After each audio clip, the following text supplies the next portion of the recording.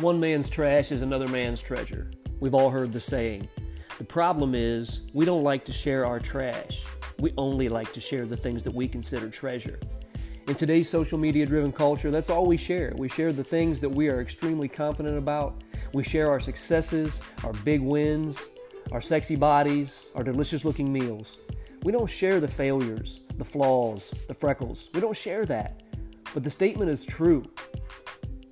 The thing that is trash for one can and will be treasure to another. I'm opening up a platform where we can bring back authenticity, transparency, and vulnerability. It's time for us to find treasure, and the place we're going to find it isn't other people's trash.